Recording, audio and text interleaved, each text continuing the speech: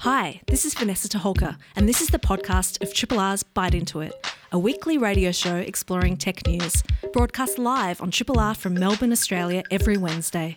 Hope you enjoy the podcast, and feel free to get in touch with us via the Triple R website or Bite Into It's Facebook or Twitter accounts. You're listening to Bite Into It with Dan Morganti, Warren Davies and Ro Murray. Tonight on the show, we're going to be joined by Professor Peter Holland, who's talking surveillance at work, particularly e-monitoring and surveillance. Plus, we have Samantha Floriani and Ruby Quayle, who are going to talk queer spaces online, plus the eSafety Commissioner report. But before we hoof into all of that, Dan, Warren, how's your week in tech been? Very good, thank you. My pay was messed up, so I've been dealing with my pay department at work. That was entirely my fault. I just didn't add it into the system. I was dealing with the timesheet program at work, and I just missed something. So, yeah, entirely my fault. I'm just working it out. That's my week in tech, basically. Massive pain in the bum. How about you, Warren? Timesheet software is funny. I've bought it and had it hanging around for ages and kind of plugged it in and used it, but it's so naff. So even though I'm theoretically in charge of that, I tend to ignore it. But, yeah, otherwise pretty good. I don't know. I've been using a new walkie-talkie app with someone overseas. That's a bit more fun. WhatsApp, and growing up as a kid, walkie-talkies was the best thing. I had walkie-talkies with my neighbour. And we would do like Morse code and we would listen into truckers and stuff like that. So bit nostalgic. That's been fun. Oh, absolute best thing in the world. I think my brother and I learnt most of our favourite swear words from the local truckers. He was right into the old, radio setup. So yeah, nice. Yeah, very entertainingly. He still drives a ute, even though he's lived in Melbourne most of his life. He still drives a ute with 7-foot antennas and every sort of CB rig in it, draining the battery. Just wanting to hear what the truckers have to say. Absolutely. Yeah. It's still his favourite thing. just complaining about automation coming for their jobs, most likely. Probably. Yeah. A 10-4 rubber duck. Yeah. But we do have some news items coming up. Warren, would you like to kick us off? Yeah, sure. There's a bit of news. I think we may have mentioned technology in the war. I think Vanessa may have spoke about it on Breakfasters maybe last week or the week before. But there is some new stuff coming out of Ukraine. It's 2022, so technology is obviously going to have a large part in the war, both tracking, surveillance, use of drones,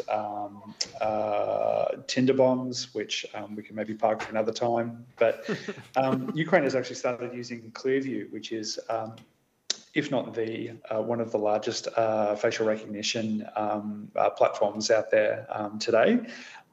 So it's actually been... I guess the commercial terms are a little bit unclear, but they're certainly using it in Ukraine, and they're using it for things such as checking people at checkpoints, for identifying saboteurs or insurgents or intelligence officers for Russia during their so-called special operation. I actually don't know what it means at a kind of boots on the ground level, whether it's the sort of thing where you can use a phone version, or is there like a whole bunch of jank that you have to roll out with cameras and so forth. But I guess if they've already got cameras like street security cameras and stuff like that, it might just be a matter of sticking in the jack and off you go. But I don't know. There's been a lot of interesting stuff going on with the military tech, and there was one, I guess, a related story. One platform which allowed you to surveil public, as opposed to military drones, as to where they are and what they're doing. And Russia was apparently patching into a global service to surveil drones because apparently Ukraine citizens are helping the military by doing counter surveillance or surveillance of Russian operations in their cities. So that's interesting.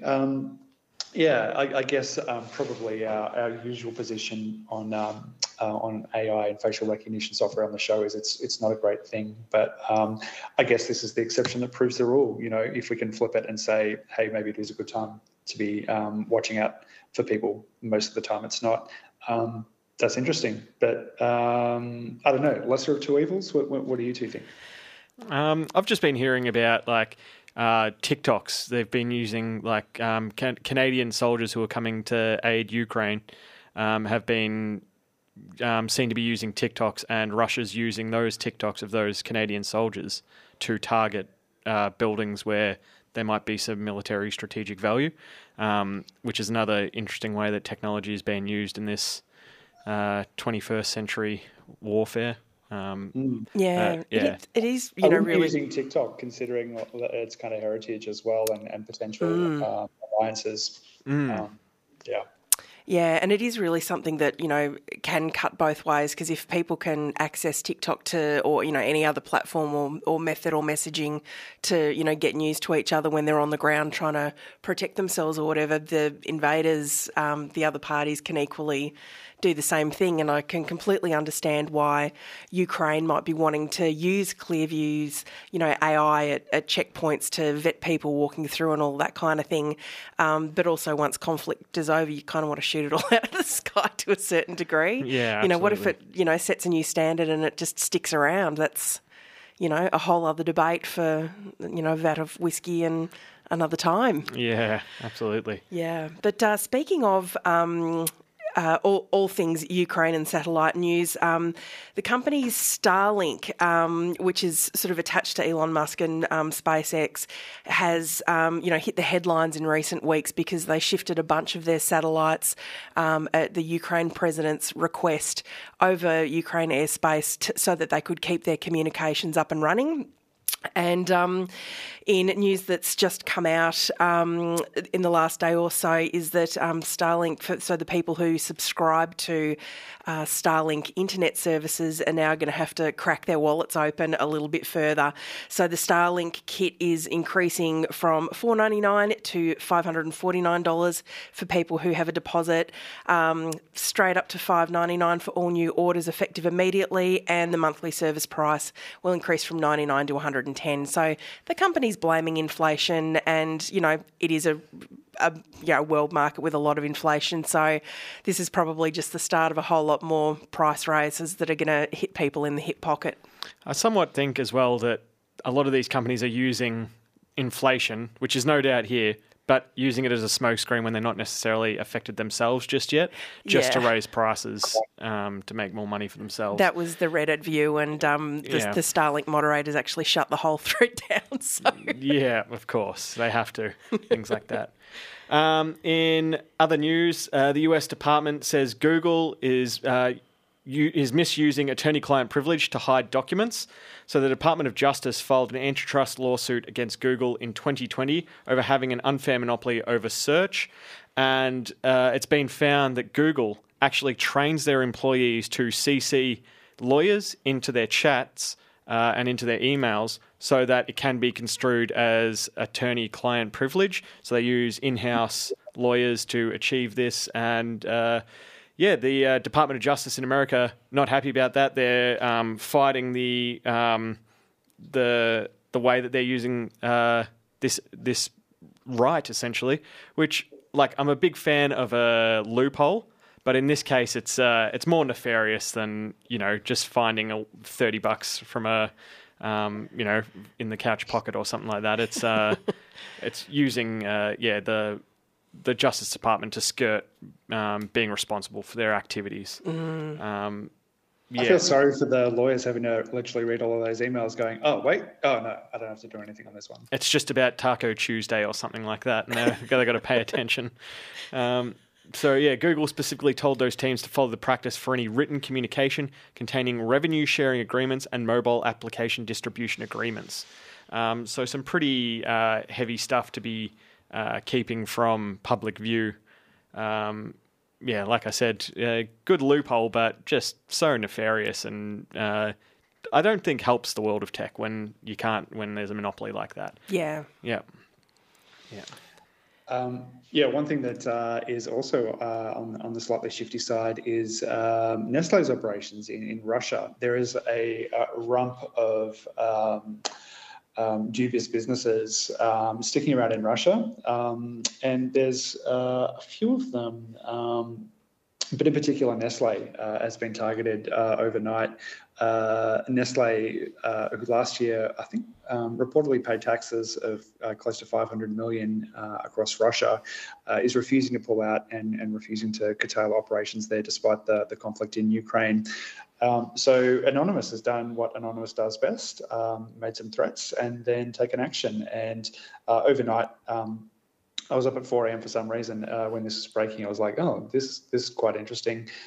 They've leaked 10 gigabytes of Nestle company data, including company emails, supplier information, and passwords, and a variety of other bits of information. So, yeah, it's up available on their Signal. If you want to jump in and read some Nestle emails, if you've got nothing to do with your night, you're quite welcome to. So listed on Telegram, I should say, not Signal, as Nestle orders.txt, Nestle partial 1.txt, and Nestle passwords.txt. Even Nestle payments, if you're curious about that. So, yeah, looking at the cybernews.com report on this, there are suggestions that it wasn't entirely 10 gigs worth. There's been around 5 gigs worth of data so far kind of looked at from these leaks. But, yeah. Couldn't have happened to a nicer company. Couldn't happen to a nicer company, yeah. There's a few of them, Unilever, Mercedes-Benz, BMW. There's a host of companies out there. And look, dealing with what's going on in Russia is a difficult situation, and you're talking about hundreds of millions of, sometimes billions of dollars worth of plant material and staff and turnover and so forth. But that's the world that you're in, and you have to choose the right side and be on the right side of history. So things like this are going to happen, and I find it especially galling with the kind of cloying kind of positioning of some of these brands about how they're here for people and here for us, and the goodness they're bringing into the world, sort of Willy Wonka-like. But if you're just kind of ploughing ahead in Russia, it's all shown to be a farce. Of course. Oh, definitely. A corporate social responsibility arm doesn't have a whole lot of credibility when you've got a absolutely horrendous track record, and with your current actions aren't doing anything to actually correct that in the interest of humankind. Definitely check out the image thread under Nestle Anonymous on Twitter. There's some very juicy memes and Photoshop work of Nestle products and logos and so forth, if you're into that kind of stuff. But good on Anonymous. I think stuff like this has to happen. We have to use everything we can to make our point. Absolutely. Totally agree. This is a podcast from Triple R, an independent media organisation in Melbourne, Australia. Triple R is listener-supported radio and receives no direct government funding. If you would like to financially support Triple R by donating or becoming a subscriber, hit up rrr.org.au to find out how. We are about to have a chat to our first guest. Warren, would you like to give him a bit of an intro? I can do that indeed. Professor Peter Holland is Professor of Human Resource Management and Director of the Executive MBA at Swinburne in Melbourne. He was previously at Monash and doing all kinds of things. But tonight he's here to talk to us about surveillance at work, and particularly, hybrid work, which a lot of us are doing now, e-monitoring and surveillance with regard to working from home or not working from home, as the case may be. Peter, thanks for joining us on the show tonight. Not at all. Glad to chat.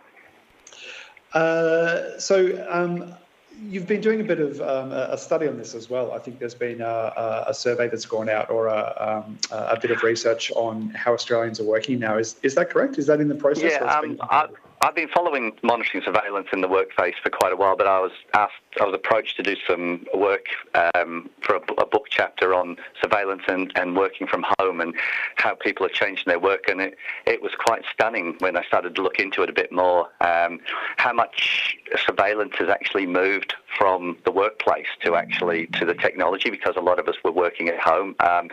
The rough figures are that 80% of private companies have installed some sort of monitoring and surveillance software on their employees' technology. So it's quite a significant shift in terms of thinking you're working at home, and without the boss being able to see you, but arguably they're probably monitoring you and surveilling you more than they were when you were in the office.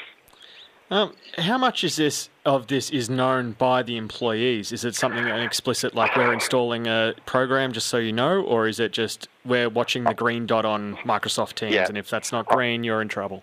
Yeah, I think it's a bit of both. I think companies might do it subtly. It might be in an email. I don't know. Most people, I do this when I come into work. I log on and it says, "Do you accept all the conditions?" And I don't know anyone who sits there for 2 minutes and reads the conditions. You just click and accept. So a lot of people, it might be put on there in terms of they passively agreed and they're not aware of it. But at the other extreme, there are situations where people know it's there. It's euphemistically called tattleware. So it's, the word tattle, it's basically watching you. And I'll give you some quotes. I'm just looking at some of my research here. There's people who are actively aware of it saying, if you're idle for a few minutes, if you go to the bathroom, a pop-up screen comes up and it'll say you have 60 seconds to start work again, or your pay will be paused. So that's one scenario. I know. That's one of the extremes. My manager knows every damn thing I do. I barely get to stand up and stretch when I'm physically out of the office because I have to be in front of the computer all the time. And I think my favourite was my employer realises I can give more work now. They realise that they can monitor my screen directly. So there's a lot of issues here about lack of trust, work intensification, when we've all seen the potential of hybrid being a balance between work and work-life balance and non-work. For some people, it's actually become a more extreme version of the workplace for them.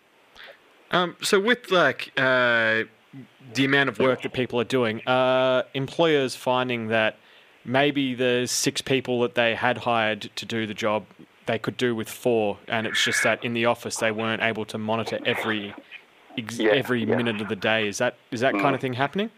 I'm not aware of it, but that sort of Orwellian view of the workplace is not too far away from the steps we're seeing here. That the last comment said my boss knows they can get more out of me, and they can monitor your they can get down to the point they can monitor your movement of your mouse and your key speeds, which they could do before, but with people working from home, they've been able to load that technology onto the computers, so they can actually potentially say, well, you need to be working at this level, or you need to be at work this time. I have heard of people, their bosses saying, well, you're not doing an hour and 20-minute commute, so you can start work an hour earlier. I have heard of that situation. So yeah, there is the danger of work intensification through the use of technology, rather than being liberated from it. A lot of people are finding that it's actually sort of coercing them into the workplace. Yeah, or even potentially contributing to wage theft, which is what, that whole commute type piece and all the rest of it is. Yeah. Yeah. With this sort of mass migration out of the offices and into the old home office, I've actually read quite a few articles in the last few weeks that, now that it's had time to settle in, it's sort of proven that a lot of the so-called middle management roles are essentially quite redundant because people are just happily working from home and turning their work in. And I'm wondering if, these roles are now being redefined as we're going to sit there, we're going to spend our times as middle managers watching what you do, looking at your screens, looking at your time logs or whatever that might be. Do you think that that's the case? Oh, look, there's no reason why that can't be a vision in certain organisations, but I think this is it's a great opportunity. The pandemic, with the technology we've got, is to actually decide how we're going to use it. Organisations can say, yes, we can do that, but we choose to trust our workforce. Or they can say, well, I don't trust any of you. I'm going to monitor you because if I monitor you, it means that, you can't do anything wrong that I don't know about. And it's that. And there's always that danger where people say, if you're not doing anything wrong, then you shouldn't fear being monitored. But you know yourself, if you know that your boss is watching you every minute, you go to the toilet and there's an email, you come back saying you're not at your station, there's that psychological pressure and stress. And the other way of looking at this is organisations who've done that for 2 years are probably not going to keep their workforce like those who said, we understand as long as you get your work done, we're happy for you to do your work, and we're not going to overly surveil and monitor you. They're the ones who are going to be, I would say, the winners in the workplace, not the ones who are pushing their workforce and making them feel as though they're being monitored every minute of the day. For sure. I'm curious to know, is there this it seems to be an automatic assumption that being at your computer is being productive and working. Is that just a happy coincidence of the only type of work we can monitor is from the computer? I think I was just come out of teaching, and I was talking about this to students, that how many of us book holidays or do our banking while we're at work. I think there's generally a leniency in that, but in some of these workplaces they can actually monitor the speed of your keys, what you're doing, and actually look at you, take screenshots of you, whether you're working. So the surveillance can be at such a level that it's very difficult to do anything that's not work related. So most of us feel as though being at work there's a little bit of latitude in terms of taking time off or just booking something or checking something. But with this sort of level of surveillance, employers can, if they want, choose to do this. And as I said, I was shocked to see, I think it was Gantner reported 80% of private companies actually have put on electronic surveillance on since the pandemic, which suggests that there are a lot of employers out there who have felt uncomfortable by not physically seeing their workforce and want to electronically be able to see their workforce. But it's the level of intensity that I find is going to be concerning for employers and employees, because we're not used to that level of pressure on us.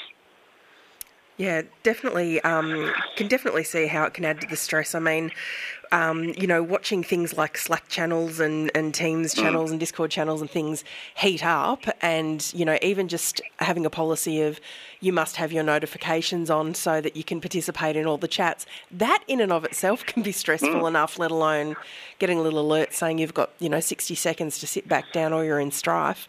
Yeah, that's right. And I read something yesterday about a Stanford University study that said that people are genuinely fatigued by Zooming and Teams and all that, because during the pandemic you couldn't actually say you weren't available. We're all stuck at home, particularly here based in Melbourne. You couldn't go anywhere. So how can you actually refuse meetings? And you say, well, I want to do something else. And I've been in meetings from 8 in the morning to 8 at night and wondered where the day's gone. We never did that before. But equally, we didn't have to commute to go to meetings and then commute home again. So it's really a great sort of time for organisations to make a decision as to whether they're good employers or not. So how are people taking this in general? Is there a fight back? Is there anti-surveillance software that people can get, or are people just being flat honest? I don't want you to watch me while I'm working. Yeah, I think that you can use strategies around it, but I think it's a sort of a passive thing that everyone has smart technology in their hand or in their house, so it's that easy just to load stuff onto it. I don't think people are generally aware of it, or they don't see the significance of it in terms of what's actually happening, and those who do can be very stressed by it and unlikely to be very productive. If you wake up stressed that your employer's sitting over your shoulder, metaphorically, every second of the day, then I don't think you're going to be as productive as you would if you were just doing your job normally. So it's a little bit of that double-edged sword of by watching people, they're just not going to not be as productive as possible. That's right. I mean, I'm talking to you on a smartphone that my employer, technically, if they wanted to, could monitor me within 2 metres of where I am day in, day out. That's the sort of level of surveillance that you can get from organisations. I mean, they wouldn't, because Swinburne is awesome and a very good employer, correct? Wow. Yeah. You took the words right out of my mouth. In case the Vice Chancellor is listening in, yes, but universities are interesting. Yeah, but it's interesting because for example, from an academic, the shutdown wasn't anything revolutionary, because I would work at home 2 or 3 days a week on research, because it's what I produce is important, and I come in and teach. So it's never been an issue for most academics, because if you can stay at home and do nothing, but over a year, if you've not produced any research, then it's going to reflect, and that's where I think that trust and confidence in your workforce has to be. And like you said, from what you produced, maybe it's a lot of it is just comes from production, not time spent in front of the computer. There needs to be a positive shift towards that kind of workforce. And as you said about possibly the good point you made about the middle managers. Some middle managers may feel they have to justify their position, and this might be one way of doing it. Look, I'm monitoring all these staff because we can't trust them. If you got rid of me, who's watching them? Yeah. And that might be another factor in that sense. But it's a case, I think this is a real paradigm shift for some managers to say, look, most workers are trustful, they want to do their job. If I let them do their job, that's fine. You can have checks and balances in a system, but you don't need to monitor them every second of the day to the extent that they go to the toilet and there's an email saying, where are you? That to me is, it's extreme, but it's not uncommon from the evidence I'm finding. And in any regard, working from home is here to stay, so why wouldn't we make it more pleasant for ourselves? Definitely the hybrid model is here to stay, but it's basically how we basically tolerate that model. And again, I would say to bad employers who say, well, we must monitor people, well, let's see if you can hold on to your quality staff if you treat them like that. That would be the key, Absolutely. I would say. We've just been speaking with Professor Peter Holland from Swinburne University of Technology about e-monitoring and working from home and businesses being able to monitor their workforce. Peter, thanks so much for coming on the show and letting us know some of the ins and outs of that kind of situation. Yes, and I will, and I'll check to see if the Vice-Chancellor sent me an email to say that I should be doing other work. Good branding opportunity, good work. Exactly. Maybe you'll get a raise. Thanks, guys. Thanks, Peter. Thanks, Peter. Cheers. Bye. Bye. Melbourne's own Triple R. Long-time listeners might remember our rather spicy chat with Scott Ludlam about the Social Media and Online Safety Act. I think it was the last show of last year. It is still, I guess, influencing what kind of internet we have in Australia, and that's pulling through at the moment. So, we're excited to have Ruby Quayle and Sam Foriani on the show to have a chat about, I guess, what kind of spaces we're creating online for queer people, for Australians more broadly. And there's been some interesting stuff written about it recently, but who better to talk about it than Sam and Ruby. Thanks for making time for being on the show. Thanks so much for inviting us. Thanks for having us. Have we created, Ruby, you're not actually in our interesting kind of forest glade that we've got going on here on Skype. I'd like to think maybe we could personalise it a bit and make it really nice, but maybe that's a good starting point. What is a safe space online, or what is a space that's good from your perspectives? And we can get to the broader perspective after that. I think there's a lot of, I think something that makes it quite safe is a lot of freedom in order to how to identify and how to express yourself. A lot of things, particularly with queer and trans people around this, is that they aren't able to properly express themselves or properly express the way they want to in the sort of physical non-digital space. So they often turn to online spaces to sort of do that. And it can be things around like what they're comfortable showing, or talking about themselves, things around, seeking out particular information, and also around for trans people, whether they can express their true gender, whether they can express their name, as well as like beyond that.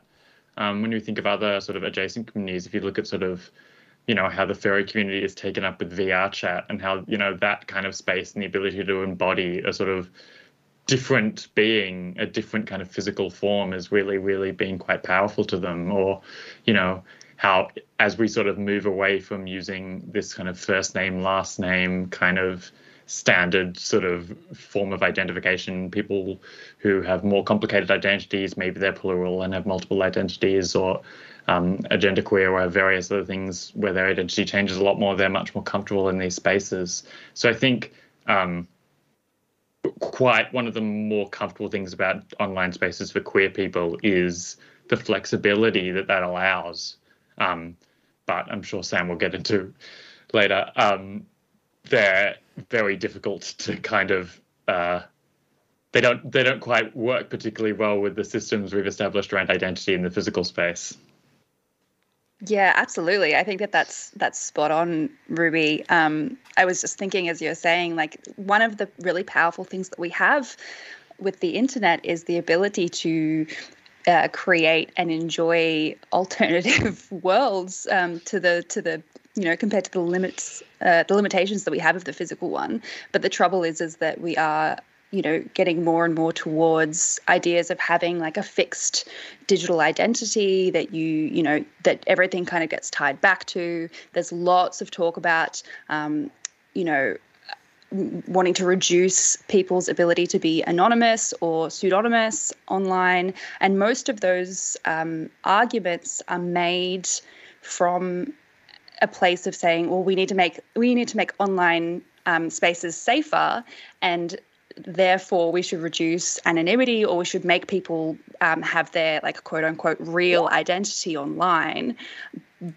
And so that is sort of framed as a safety argument. But what that does is it doesn't acknowledge that for a lot of people, especially many in queer communities, actually rely on those very things to enhance their safety. So it's challenging, but I think that, to be able to create safer spaces for a lot of queer people online does need to have a little bit more flexibility in terms of being able to choose your own identifiers, being able to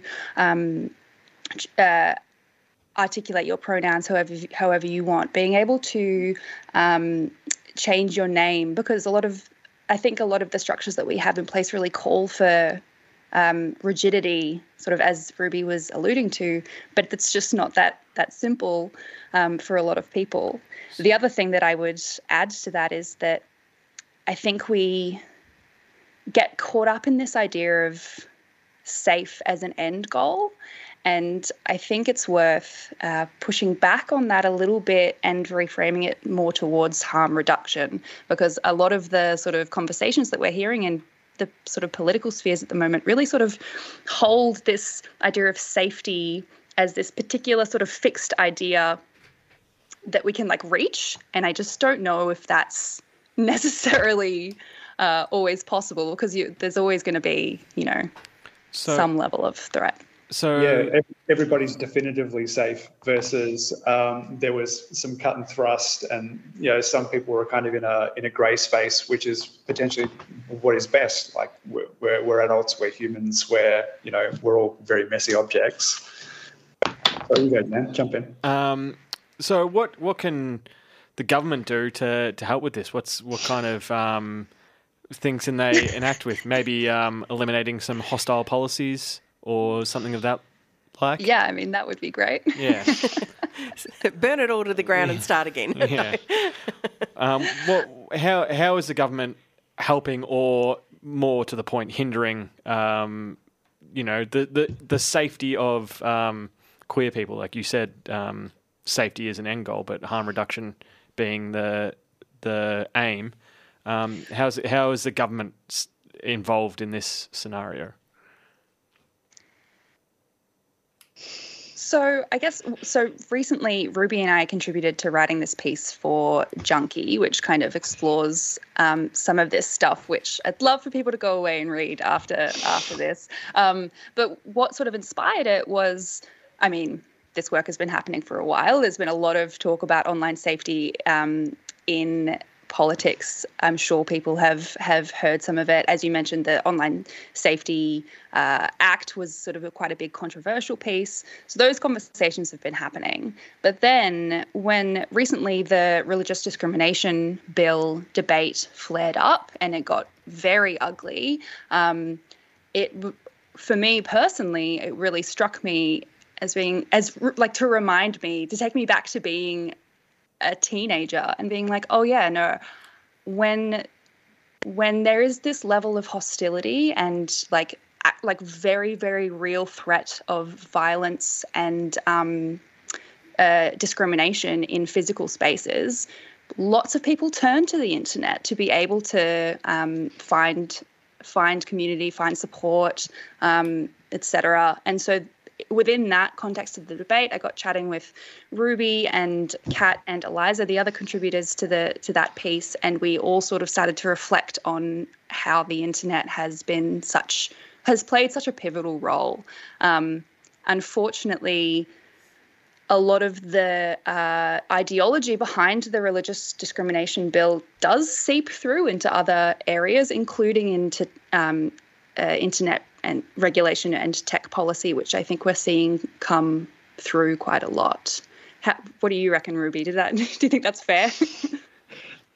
I think that's fair. I don't think there's a lot of, I don't think there's necessarily a lot of trust, particularly with the religious discrimination bill, with statements that were made by Anthony Albanese today, with various other things that are happening around queer politics and the federal government. There's probably not a lot of trust within queer people for their needs and their interests and everything just to be taken into account. It's sort of like the sort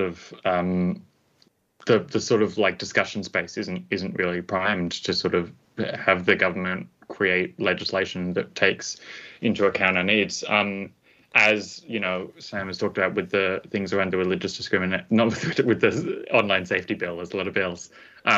Some of the people that were like talked to around this were like transphobic groups who were trying to create spaces free from trans people and like groups like that. So there's sort of like this explicit interest from the government in almost trying to remove these spaces or to make these spaces more palpable for cishet people. And that's quite a worrying thing to sort of see happen. Oh, definitely. And obviously there's been some recent research conducted by Tinder which found that almost 8 in 10 trans youth are only out on the internet, and that, 1 in 5 people come out online before ever telling someone that they know in the real world. And, Ruby, in that same piece, you made mention of how hard it is to see, transitioning as an option when you don't have that visibility and you don't have sort of the role models and that kind of thing. Do you want to talk a bit to, how important it is for representation to be there? I think it is. I think, you can, the one thing, of course, a lot of social media has problems around how it makes us visible and the ways that we're used, but it has allowed a huge amount more expressions of identity to come forward. When I'm thinking about sort of the sort of trans people I knew before I transitioned and sort of when I was growing up, and the queer people, they were all sort of, performers, people who were quite palpable for a cis audience, who, there was like this sort of idea for them, and that they were in films and in TV shows, and there was this sort of specific identity that was considered sort of like palpable, and I just didn't align with that. But I was lucky enough to be able to find examples of people and role models who I wanted to be like, and talk to them and feel accepted by them.